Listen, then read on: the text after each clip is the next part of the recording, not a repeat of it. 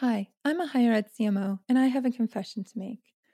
I have been working in higher ed for almost 2 decades, and until I reached sort of a senior level of leadership, I didn't really understand how vulnerable these positions are. There are so many ways that we can be exited from an organization. If enrollment goes down, often marketing is pointed at.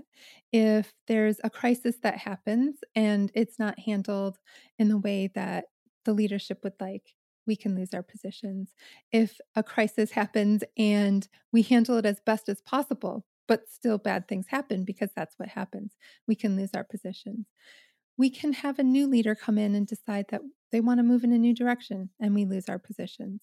We can have a new leader come in who wants to bring somebody they worked with, 10 years ago or at their last role, and we can lose our positions. Unfortunately, something like that happened to today's guest, who is Bryce Hoffman. He was the Assistant Vice Chancellor of Marketing at UMass Lowell and currently is the Assistant Vice President of Integrated Marketing at the University of New Hampshire. And he's going to tell us his story about how he was exited from his institution and what he did to protect his family.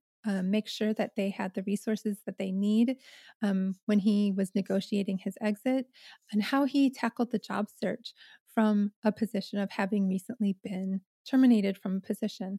And I think that there's probably a lot of people listening to this episode who may find themselves in a similar situation. And I think there's probably also people who are interviewing people who may be like, you know what, I need to rethink how I look at gaps in resumes when I go forward. So I hope you enjoy this episode. It's very real, it's very vulnerable. And I want to start out by just thanking Bryce for being honest and sharing his experience with us.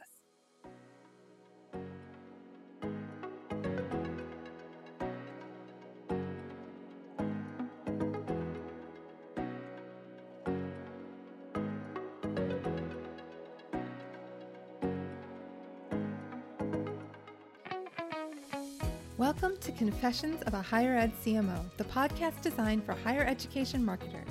I'm your host, Jamie Hunt, and I am so excited to have this opportunity to share insights and inspiration. With Confessions of a Higher Ed CMO, I'm designing a different kind of podcasting experience. With each episode, I'll be bringing in a guest for a deep dive into the challenges and joys we all face in higher education marketing. After each episode, you can join the conversation on Twitter by using the hashtag HigherEdCMO. I would love to see this become like a book club, but for a podcast. And be sure to follow me on Twitter at JamieHuntIMC. That's JamieHuntIMC for more opportunities to connect.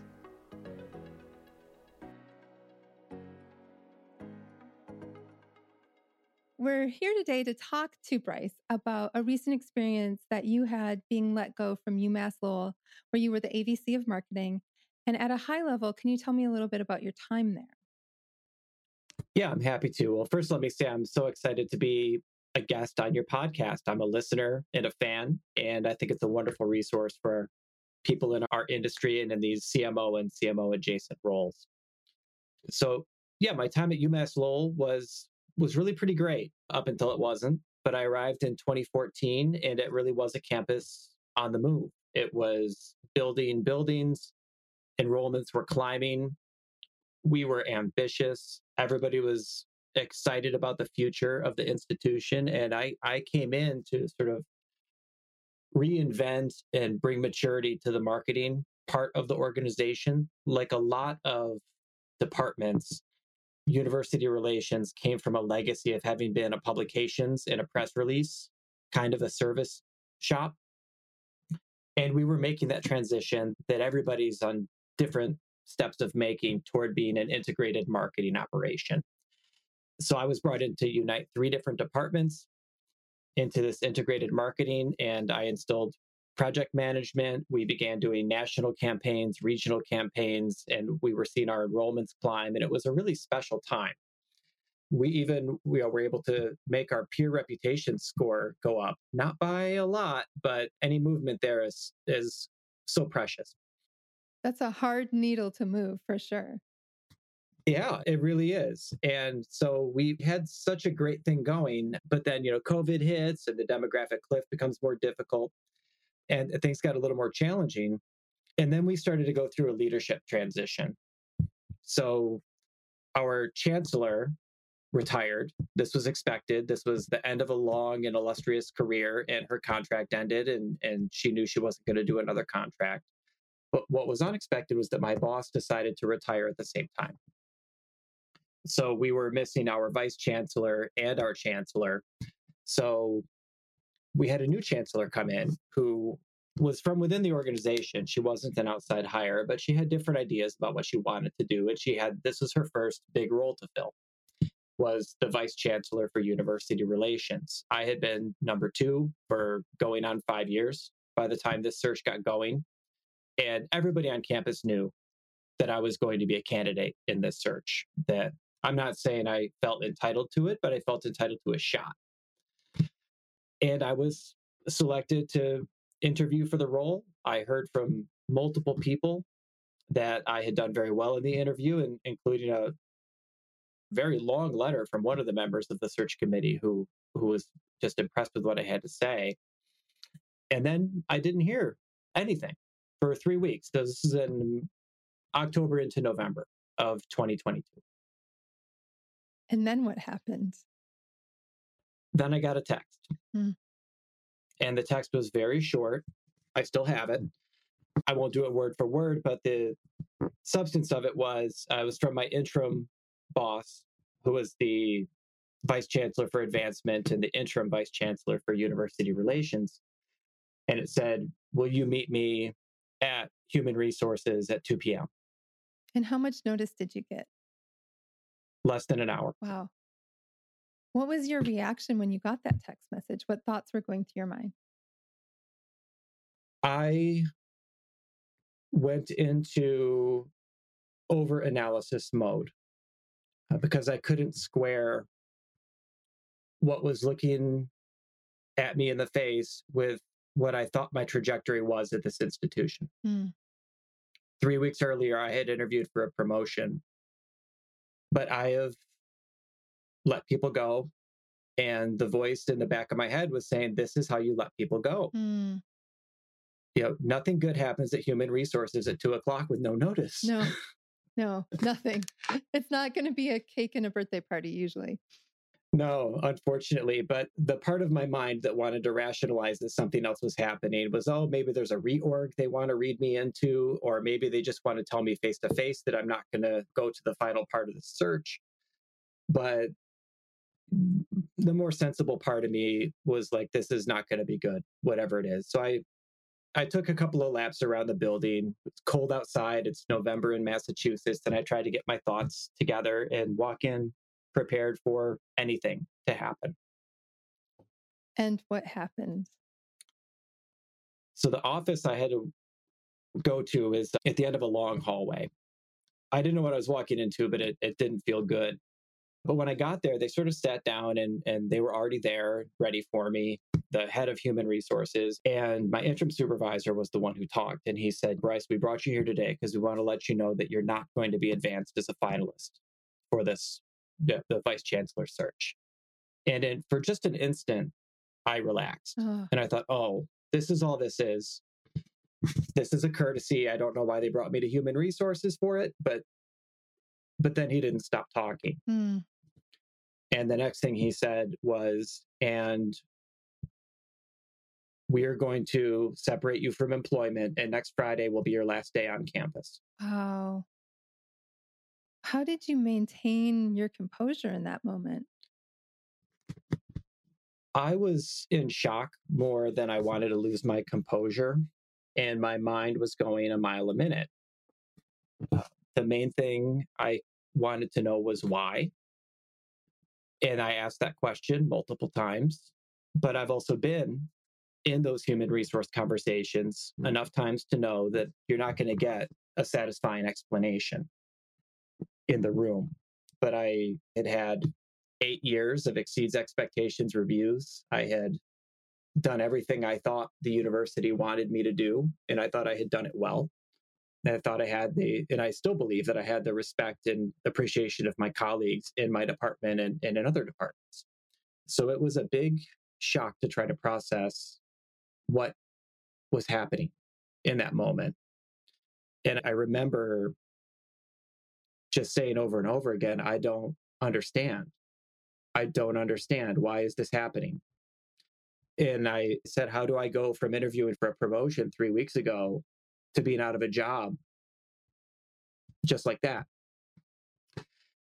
So, what I was told, the official explanation was that they had reviewed university relations after my supervisor's retirement.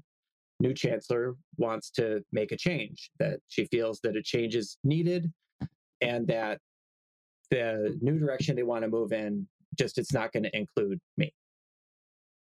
So I ask, am I the only person, involved in this? Is this a reorg? And they essentially just said, we're not going to get into any of those things. And the director of human resources, I remember, to me, he sounded a little like a robot. And I know the guy, I like him. I've had beers with him.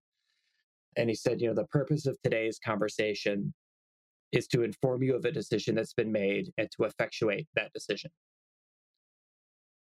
And that's probably the moment I realized that we were really not colleagues anymore, that I was on the other side of the wall. How did not having an answer as to why affect you mentally, emotionally? It's just painful. Yeah. And part of that is because I think in our industry, it's uncommon for people to be let go at all. Mm-hmm. But when you see somebody who's let go, at least in my experience, it's because they've done something very wrong, Mm-hmm. or under a financial exigency situation. Mm-hmm. And neither of those were true for me. I did press them to clarify whether I was being let go for a cause. Had there been some kind of complaint? Was there something I didn't know about Mm-hmm. that I could defend myself against? But they made it clear that that wasn't the case, that this was just an organizational decision, that it wasn't personal to them. It was certainly personal to me. Yeah. And then I started to figure out what I needed to do in this situation to protect myself and my family. That became my next thought. So you had to negotiate moving out of this role and into something different. What were some of your insights about the negotiation process after you were informed about the decision? Right. So in the room in that first conversation, they know they're not going to accomplish everything that needs to be accomplished. They've delivered a huge shock to your system. You're not really rational.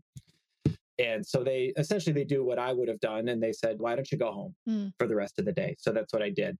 And I went home and I was in shock, but I knew that there was going to be a conversation. They had said there's going to be a severance offer made to you, that we will put you on a leave of absence for a period of time, and we'll talk about this later.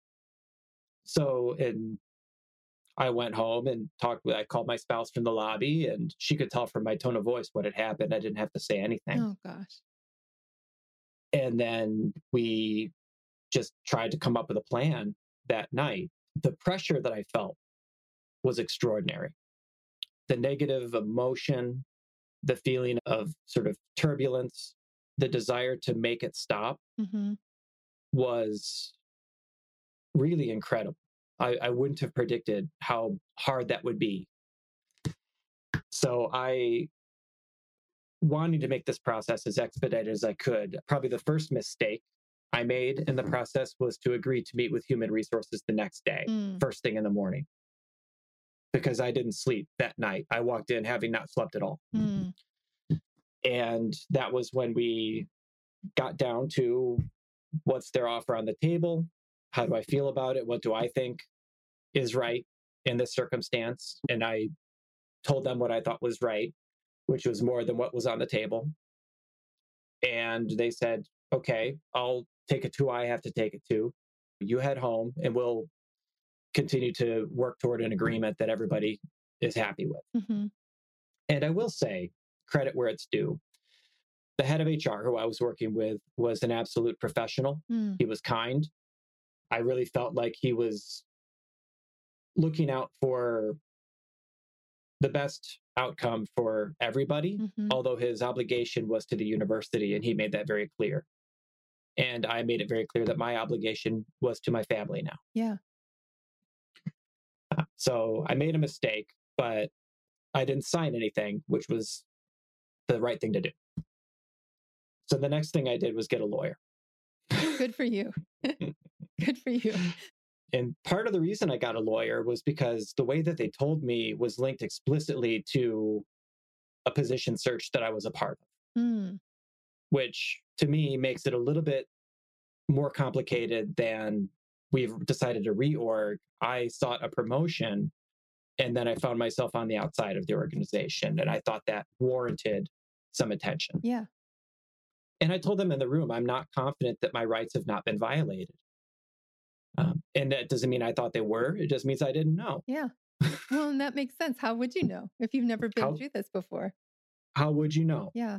So I did end up retaining counsel, somebody who specializes, as it turns out, in executive separations. Mm.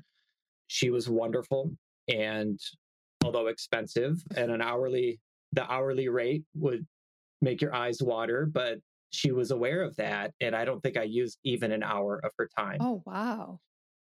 She requested some information from me about what had happened, a timeline, some everything as I understood it. She called me, we talked for 20 minutes, and she said, okay, here's what you're going to do. Here's what you're going to ask for. Here's when you're going to send the email. And don't tell them you have a lawyer. Oh, interesting. So I didn't. And her advice worked. I can't promise it will always work when you hire a lawyer, but her advice worked. And the university came much closer to where I wanted to be in terms of, we were talking about number of months Hmm. of severance and how long is the leave of absence? Are they willing to do an extension on healthcare? The things that I was concerned about. And this is probably a good moment to mention I was essentially my family's sole breadwinner. Oh my We gosh. relied on my employment for benefits to pay the household bills. My spouse was an adjunct professor teaching one class at a time at the university that had just told me I was losing my job. Wow. So our only source of income was going to be that. And she did not qualify for benefits. So I was looking at our family finances and thinking, how long can we hold out if Yeah. I don't find something new? And the severance process for me was really about maximizing that window. Yeah. Hey, all. I hope you're enjoying this episode of Confessions of a Higher Ed CMO. I want to take a moment to thank my friends at MindPower who are making Season 2 of this Enrollify podcast possible. MindPower is a full-service marketing and branding firm celebrating nearly 30 years of needle-moving, thought-provoking, research-fueled creative and strategy.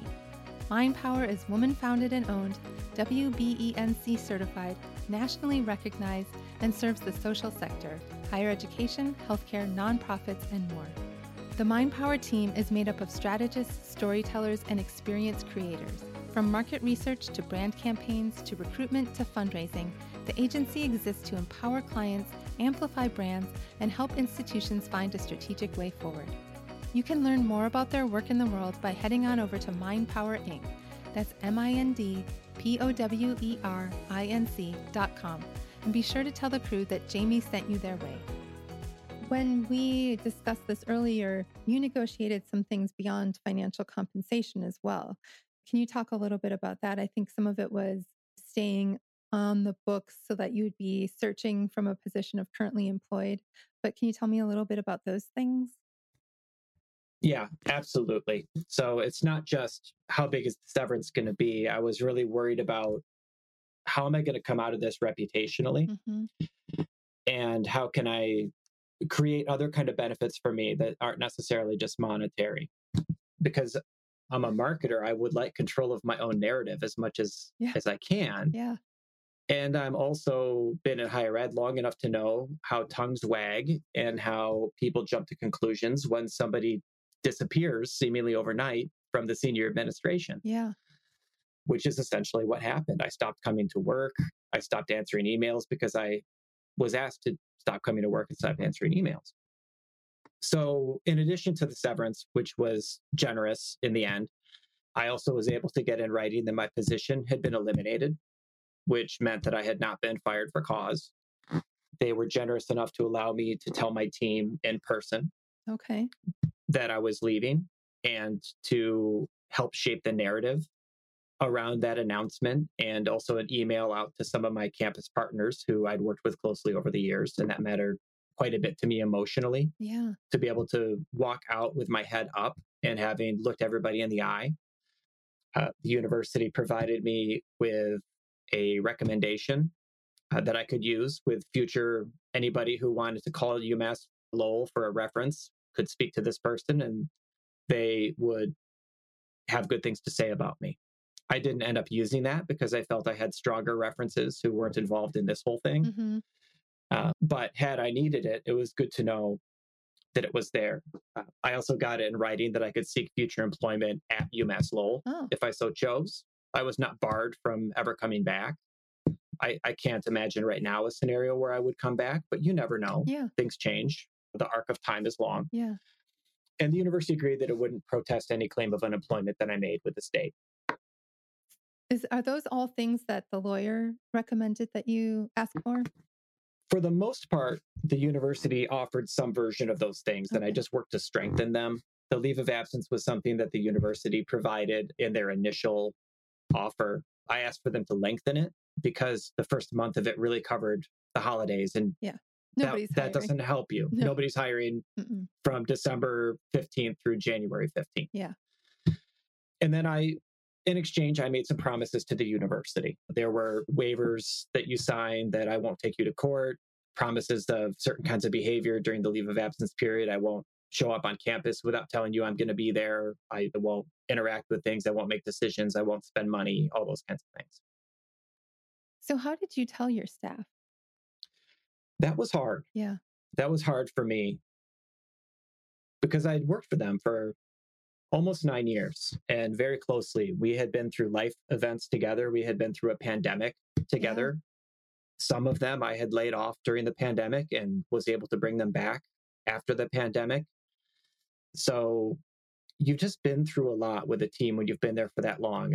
It wasn't 1 or 2 years and move on. I'd been there I'd never been anywhere longer Yeah. in my career.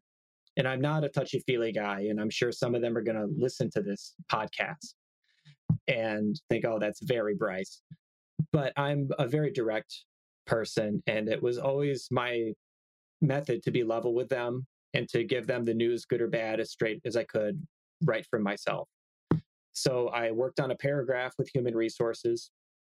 They wanted to see it first, and that was fine. I understand. Yeah. I told my peers on the leadership team one by one, who were universally shocked. They had no idea something like this was going on.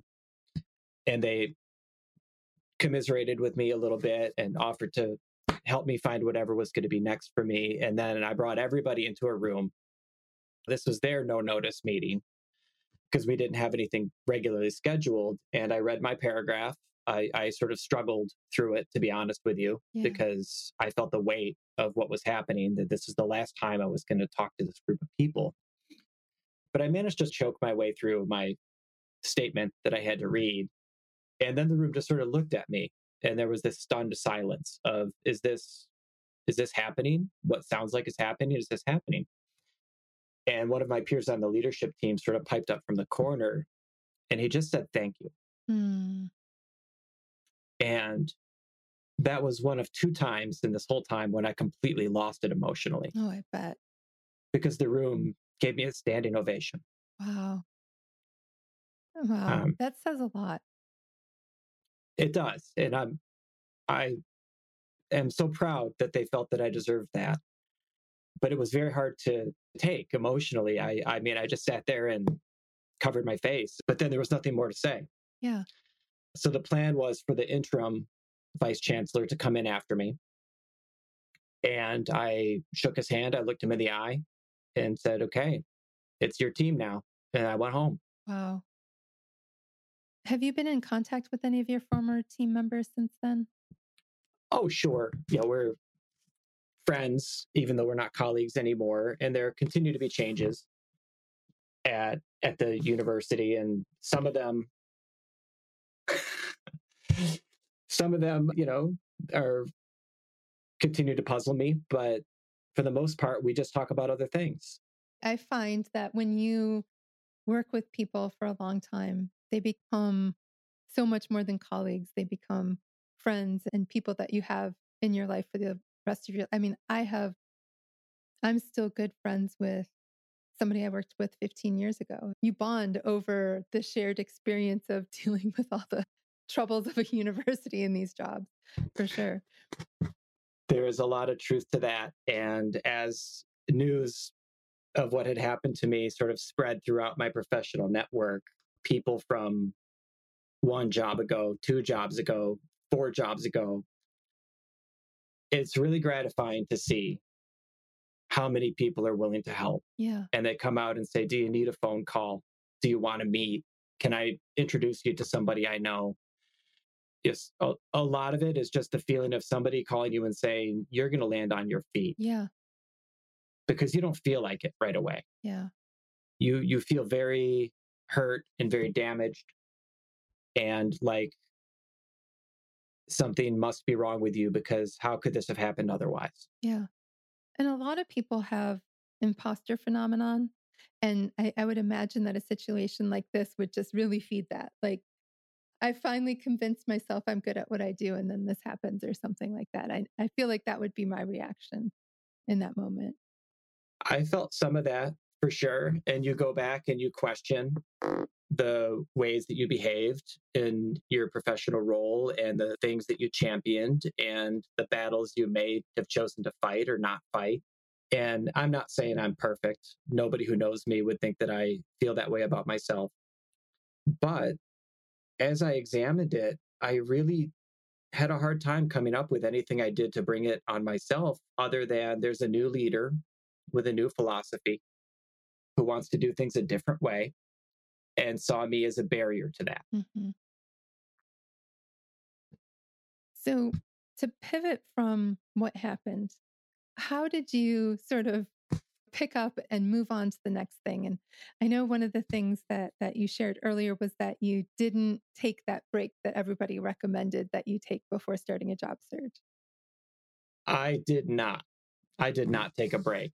And I don't think that I would take a break if that happened to me again at some point in my career, because it's not like me Mhm. to sit down and let time pass while I nurse my wounds.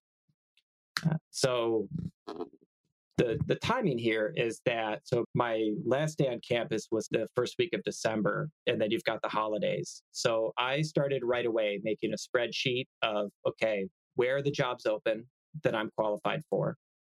I would qualify my job as a CMO adjacent job. I was not the highest person in my division. I was number two, but my boss for 8 years really was an expert and specialist in public affairs. Mm. And I was the person who really looked after marketing and brand. So I felt like I wanted to target advancement if I could, but I have a child who's in high school and he's thriving. Mm. I didn't want to relocate the family, but I knew that was a possibility. So I sort of drew circles and said, okay, if I can stay inside the circle where we don't have to move, that's where I'm going to look for 3 months. Mm. And then I'm going to draw a bigger circle and then a bigger circle, because the big worry in my head was, okay, I've got a couple of months where I'm technically still on the books. I can tell people that my title is my title. Mhm. But if that gap gets on my resume and it starts to grow, I was worried about how difficult it would be to find the next thing with a gap on my resume. Mhm. So that was very much on my mind. So I was trying to pick myself back up two different ways. One was sort of emotionally, because that's happening and you're co-processing all of this while you're trying to run a job search. And we all know, because we've all been candidates and we've all been hired, that your energy comes through in the interview Mhm. and your approach. And you have to be the happy, shiny, Mhm. competent, Upbeat. confident. upbeat person that is going to come in and make their lives a lot better. Yeah. While privately you're nursing probably the strongest doubts you've ever experienced in your professional life, because I never experienced that level of sort of, let's just call it rejection, because that's what it was. So that's a weird place to be. It's a weird place to be because you're sitting there writing a cover letter that talks about how great you are, Yeah. and you're feeling maybe not so great. So picking myself back up emotionally, I didn't take a break where I just sort of didn't do anything, but I did spend some time Mhm. forgetting, which was important for me. Everybody who knows me knows that I'm a nut for road cycling. So I worked out a lot. I go in the basement, make myself miserable for an hour or an hour and a half on the trainer, sweat it all out, and then go back to my life. And that was therapy for me. And I also fix up vintage bicycles. This is my hobby I picked up during COVID. And I fixed a lot of That's worthless old awesome. bikes and made them beautiful again. And then professionally, I did all the things you would expect someone to do who's looking for a position. There's only so many roles open Yeah. for people like us at any given time. So I reached out to my network and search firms and consultants that I've developed relationships with over the years. What do you have open? What's coming? And I was able to develop in pretty short order a number of opportunities. And I also clicked over the button on Yeah. LinkedIn that says, call me, I'm looking. And I received a few leads that way. It was helpful. For me, the best job board was higheredjobs.com, but it wasn't the only place I looked. LinkedIn I found to be a little spottier, and also looking at the various search firms that post their opportunities on their websites, I found a few things there that I didn't Yeah. find posted on the other boards. And then it was a matter of one thing I wish I had been doing all along while I was securely employed was giving my resume and references and cover letter Yeah. just like a Yeah. yearly checkup, because it's Yep. easy to let those things go out of date and then you don't have anything to work from. Fortunately for me, I had just done this for Oh, the right. promotion I was trying to Yeah. get. So it was all ready to go. My references were all ready, and I made sure they knew that my circumstances had changed, but they were more than eager to help me find my next role. I think you reached out to me, I think, in December. And unfortunately, for the record, Norfolk was outside of the ring of areas that you were looking for a job at that point. And I'm glad you found one where you didn't have to move necessarily. But spoiler alert for those listening to the podcast. But, like if you had gotten to that point, I would have happily had you come down to Norfolk. But I was in a slightly similar situation really, really early in my career before I was working in higher ed. And I had gone on medical leave. And during the time I was on medical leave, the company was sold and they had to pull me in and tell me, like, we don't have an obligation to you because it's new owners. And so goodbye. And so I can, as you're talking about how you were feeling in that moment, it was just dark, dark days. And unfortunately, it was like right around the time of September 11th. So it was dark, dark days, just like everywhere.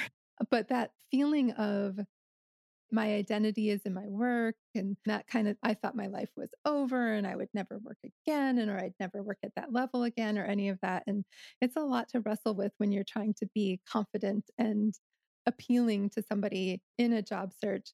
And when you talked about sort of there isn't a lot of these jobs open at any given time, when you shared with me the list of positions that you had interviewed for, I think for all of them that were in higher ed, I knew the person that got the role. Um, and so it was like, oh, small world. Oh, small world. But tell us about what you did to be able to get to the point where you are today. Sure. Well, maybe I won't name names, but I'll talk about what types of places I talked to, because I looked inside higher education and I was open to outside if it was local, knowing that my skills are transferable to some kinds of organizations more than others. I looked particularly at the healthcare industry. So I ended up getting a number of interviews pretty quickly. I think my first conversation with a recruiter was 2 days after my conversation with human resources. Holy cow. And it was a great conversation. The recruiter was on the West Coast, but the job was on the East Coast, close to me. It would have been commutable for me at a prestigious, well, I'll just say it's a specialty type of a school, but a very prestigious one. And it was a great title, outstanding pay. I was very excited for it. And I made it in that case through a few rounds of talking with the search companies. I think they talked to me 3 times before they passed my name to the institution in question. I think they supplied maybe 15 names for consideration. And ultimately, when they looked at my credentials, they decided to go with a small subset of those 15, and I didn't make the cut. Mm. So that was hard, but you don't hit every pitch you swing at. So I was ready for some of that. And then a search firm I was friendly with called and said, "Hey, Bryce, there's a small liberal arts campus that is on the edge of your commutable distance. We like you for the role. They're looking for a vice president for marketing. We'd love to see your application." So they had it the next day. And I went quite far in that search. I was number 2. I was next door to the person who eventually got it. And that was a long process, a lot of interviews with committees, more than an entire day on campus. And then a couple of others where I had a couple of search firms sort of kick the tires with me. These were out of region for the most part. And then I got ghosted by one. And then a couple others just didn't get very far before I accepted a position. And then Mm. there was the position that I did get, which was the sort of happy ending that I had been hoping for. And do you feel comfortable telling us about that, where you are today? Oh, sure, 100% comfortable, because this dovetails into the conversation about how do you talk about this Yeah. when you're in the interview process. So one of the couple of resumes I had sent out earlier in the fall was to the University of New Hampshire, which was a direct competitor to UMass Lowell and happens to be in a commutable distance from my home. It's an assistant vice president role for integrated marketing. And all I knew about their structure was that they had a new chief marketing officer from outside of higher ed. Interesting. And I was interested by that. But I sent the resume in October and I hadn't heard anything. I thought, okay, well, maybe there's nothing going on there. But I did know one person who worked there because she had worked for me for a couple of months when I was brand new at Lowell. And then she went to UNH. So I contacted her, this member of my professional network. I said, "Hey, a bad thing happened. Do you happen to know anything about this search?" And she said she would check. And she put my name in front of the CMO and said, "You really ought to look for this person's resume." Now, this is a tip from me to everybody who's out there. You know how when you go in the applicant tracking system and they have all those annoying little boxes that ask you to sort of rewrite your resume? Yep. And you think, I'm not going to do that. I just gave you my resume. Yep. So I didn't do that. I just wrote "C resume" in all the boxes. They haven't confirmed this to me, but I think that that's why my application didn't make it through their screener. So they had to go find it. And they said, "Oh, this person was in the pool. We didn't even know he was in the pool." And from that point, UNH scheduled an interview. And it was an interesting process, not what I'm really accustomed to in our industry, but I actually liked it. I had an hour with the CMO, the hiring authority, right away. And it was a get to know you. It was not a high pressure. It was a conversation. We talked about branding. We talked about leadership.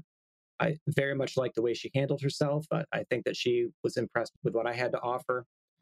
And I thought, well, that was good. That felt positive. And I talked to my spouse afterward and said, boy, I could just really see myself working for her. I think that Oh, we'd probably make a pretty good team. And then you go into what happens always in higher ed is like time passes, because it does, because yep. people have other things to do than complete their searches. So a couple of weeks go by and then they say, okay, we'd like to have you maybe do a panel, like a Teams meeting or a Zoom call with this group of people who are in the department. So I did that. And then I did a similar one with campus stakeholders. And I thought I was in the middle of a process. And then the next day or a couple of days later, it was really quick. They sort of said, "We're checking your references in anticipation of an offer." And you would not believe the jubilation in my house. I bet. I bet. We didn't have to move. It was just the perfect thing at the perfect time. And so you and I have talked a couple of times about how do you talk about what happened to you Yeah. when you're in the job search. And I would say that early on, especially when I was talking with the search firms, I was probably too forward about it. It was Mm. raw for me, it was fresh. I felt like I had this scarlet letter on me, the sort of damaged goods tag that would follow me around for the rest of my life. And there was no reason for that other than my own emotional reaction to it hadn't had time to cool. Mm. And search firms are wonderful because they've seen everything, and they were able to give me some of these individuals, that they were working for people who had jobs open, but they were providing me with some really valuable career counseling on the side, because they want to present great candidates, and I wanted to present as a great candidate for them. Hmm. And one of my ways of going through the world is I would never want anyone to think that I've misrepresented myself. Hmm. So I tend to be over precise about things like this. So on February 1st, when I was no longer an employee, I changed my LinkedIn that day, Wow. which was in the middle of these interviews. And I thought, okay, but I'm not going to lie. And when I talked with my now supervisor at the University of New Hampshire, at the end of our conversation, I said, I need to tell you that my status since the time that I applied has changed, that I'm in the process of separating from UMass Lowell. There was a leadership reorganization, and they elected to, send me on my way. And she was outstanding. What she said to me was, thank you for telling me that. I know how hard it is to say something like that, and I appreciate how vulnerable you're being right now. You didn't need to tell me that. I wouldn't have asked. Mm, And it does not affect the way I view you or your candidacy or your ability to do this job. mm, So I know that I'm talking right now to a lot of people who make hiring decisions. That is how you handle that. That's the template. If you liked them before, you should like them still. yeah. That is, honestly, I thought this episode was going to be beneficial for people who might be in the same situation that you were in. But as we're talking, I'm thinking that this should be helpful for the people who are also hiring, and to think about, we don't know why there's a gap in the resume. And it's very likely that it isn't by fault of the candidate. Or even if there was something that didn't go right, or there was a personality conflict or something like that, that doesn't mean that same personality conflict would exist in the new role.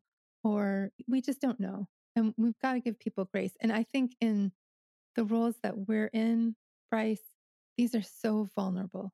Like, these are roles where you could have one little enrollment slump and be out the door. You could have one crisis that didn't go the way a temperamental president wants it to have gone. You're out the door. You could have any number of things. Somebody thinking they want to bring somebody they worked with in the past to their institution, and they have to get rid of the person that's there to be able to do that. Like, there's just so many reasons why somebody could have a gap in their resume. And I do think that um I posted on Twitter about once, if somebody's applying for a job in April and they started their current job in March, I do want to know, why are you already looking to leave your current job? But I think we can be really hard on people. And I'm kind of glad that I learned early in my career back in 2001, when I had that experience, that I didn't do anything wrong. And I had about a 4-month gap in my resume as a result of that. And that didn't change who I was or what I offered to employers, just like this situation didn't change that for you. That's exactly right. And like you said, it's to be in marketing and higher education is much more vulnerable than it used to be. I mean, we all looked like geniuses when there were more students every year and we could all enroll the classes that we wanted. But at least in the Northeastern United States, that's getting tougher and tougher. The Yeah. demographic cliff is upon us. We have skepticism about the value of a college degree. We have the highest concentration of 4-year institutions in the country where I am. Yeah. And everybody is super hungry to meet those enrollment numbers, spending more, trying new things. It's a very dynamic environment. And in some ways it's really invigorating to be in a place where your work really truly matters Yeah. to the future of the institution. But I think it's very easy and very tempting for a leader to say, I think the problem that we have is marketing. Hmm. Well, I think that sort of stems a little bit from, everybody thinks they know how to do marketing. So it's like, well, I wouldn't do it the way that Jamie's doing it.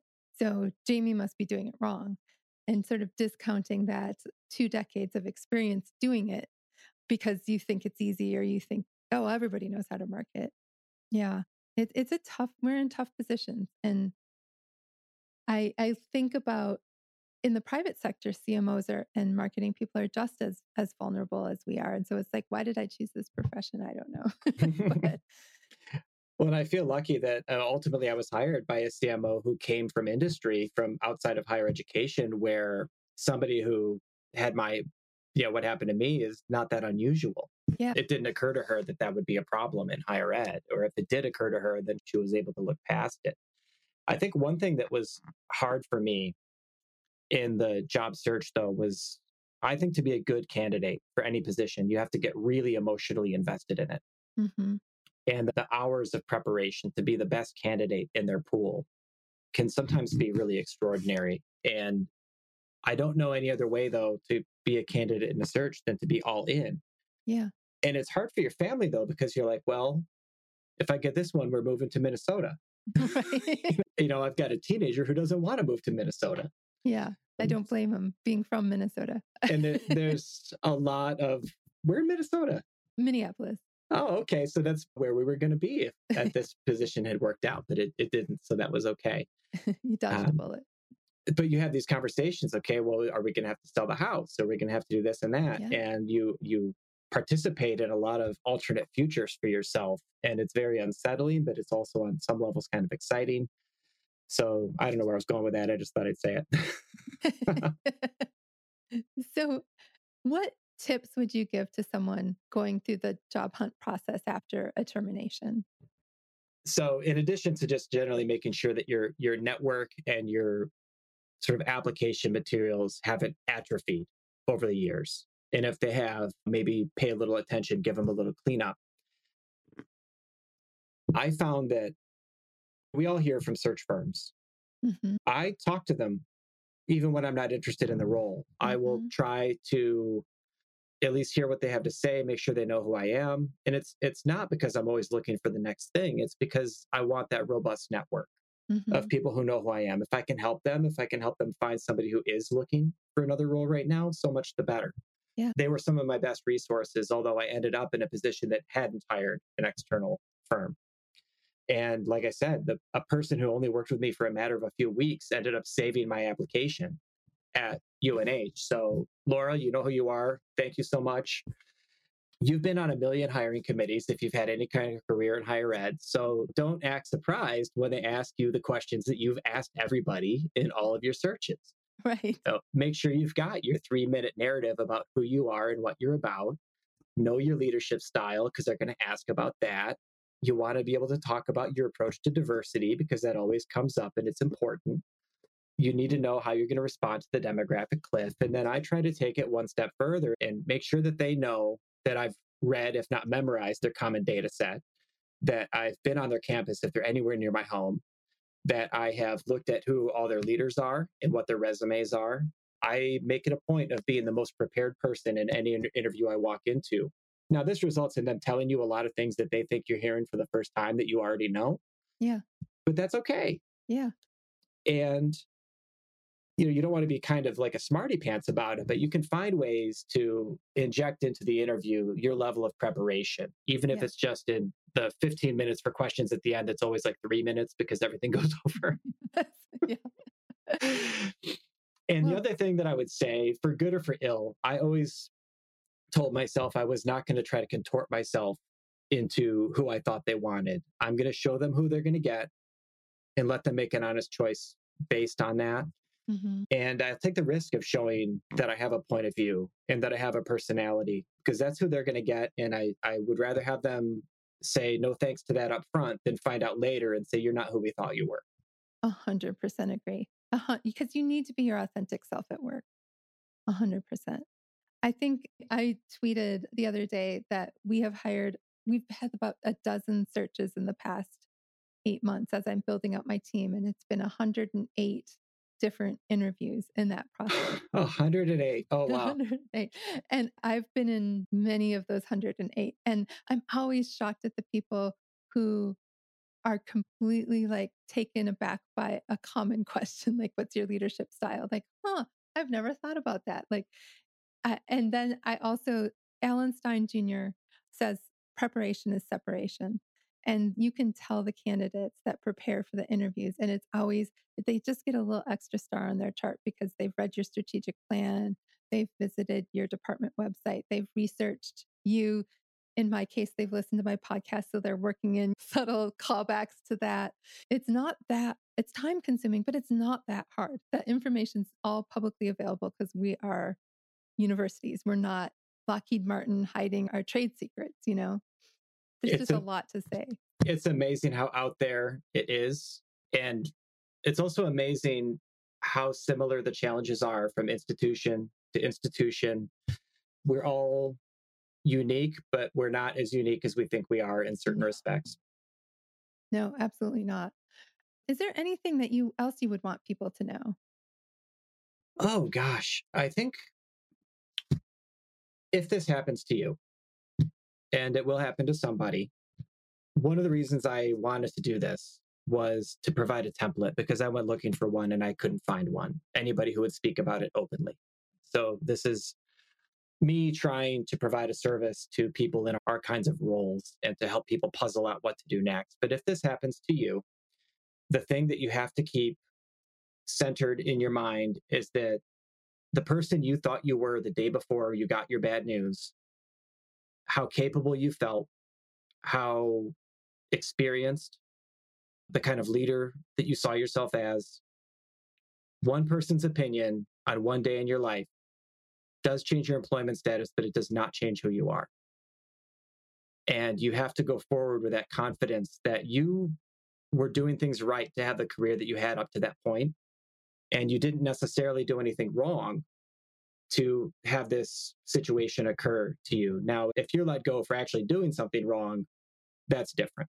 But when you're on the other end of a change that isn't necessarily about you, then you need to believe the best things that people say about you and that you believe about yourself. And it's not always easy. There are moments when you question, but you have to keep coming back to that.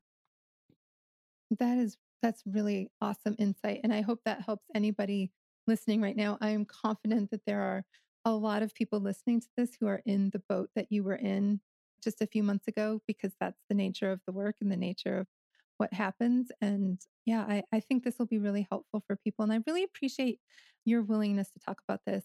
And Bryce pitched this topic to me, I think back in December-ish, December, January timeline. And I thought it was just a tremendous opportunity for people to see, like you said, that template. What do you do in this situation? It was somewhere in there. And I remember when I pitched it, I said, I won't do it until I have my happy ending because I was still looking. I was still looking and I thought it might work out, but I wasn't sure. And the other thing I would say is that you put your heart and soul into the institution you work for. You have to be good at the job. To be a good marketer, you have to believe in what you're marketing. And I still believe in the institution of UMass Lowell.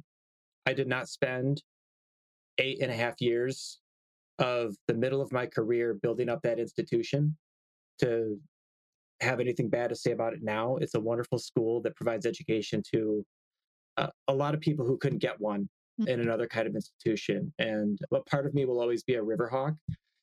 A bigger part of me right now is a Wildcat, and that's fine too. And they were, in the end, as generous as I think you could expect somebody to be who has decided to make a change. And I appreciated that. And I felt like I was afforded a certain amount of dignity in the process. I wasn't perp walked out the door. I didn't have to surrender my machine. I didn't have to go through some sort of humiliation. It was just a change that they wanted to make. And we talked about how to make that happen. And it happened. And I didn't like it. I didn't agree with it. But I cannot really fault how they went about it beyond the fact that I think that there was a better decision they could have made overall. Yeah. Well, I really appreciate your openness, your candor, your honesty, your vulnerability. And I remember when you messaged me that you got a job, and I was like, oh my God, that was so fast. That was awesome. I was so happy for you. I was extremely fortunate, and I will say that it is so far a fantastic new opportunity. We are building something special at the University of New Hampshire, and I'm so proud to be a part of it. They're lucky to have you. So if people want to find you and maybe say, hey, can I pick your brain about what you did? Where can they find you?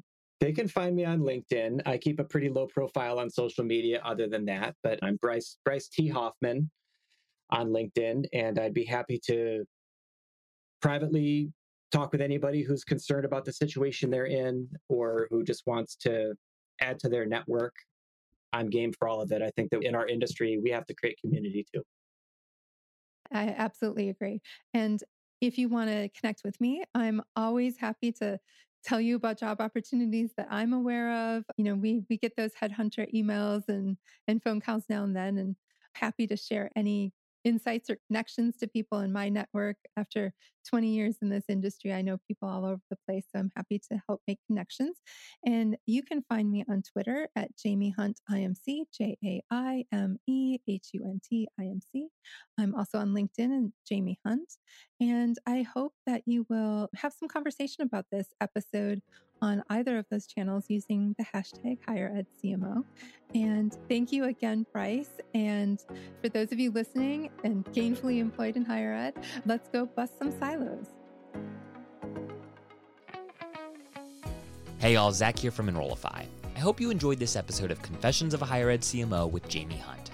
If you like this episode, do us a huge favor and hit that follow and subscribe button below. Furthermore, if you've got just 2 minutes to spare, we would greatly appreciate you leaving a rating and a review of this show on Apple Podcasts. Our podcast network is growing by the month, and we've got a plethora of marketing, admissions, and higher ed technology shows that are jam-packed with stories, ideas, and frameworks that are all designed to empower you to become a better higher ed professional. But Enrollify is far more than just a podcast network. Enrollify is where higher ed comes to learn new marketing skills, discover new products and services, and find their next job. We're a growing learning community of 4,000 members, and we'd love to welcome you into the fold. You can access our free blog articles, newsletters, e-courses, and more, or purchase our master course on how to market a university with Terry Flannery at enrollify.org. We look forward to meeting you soon and welcoming you into the community. Again, you can subscribe for free at enrollify.org.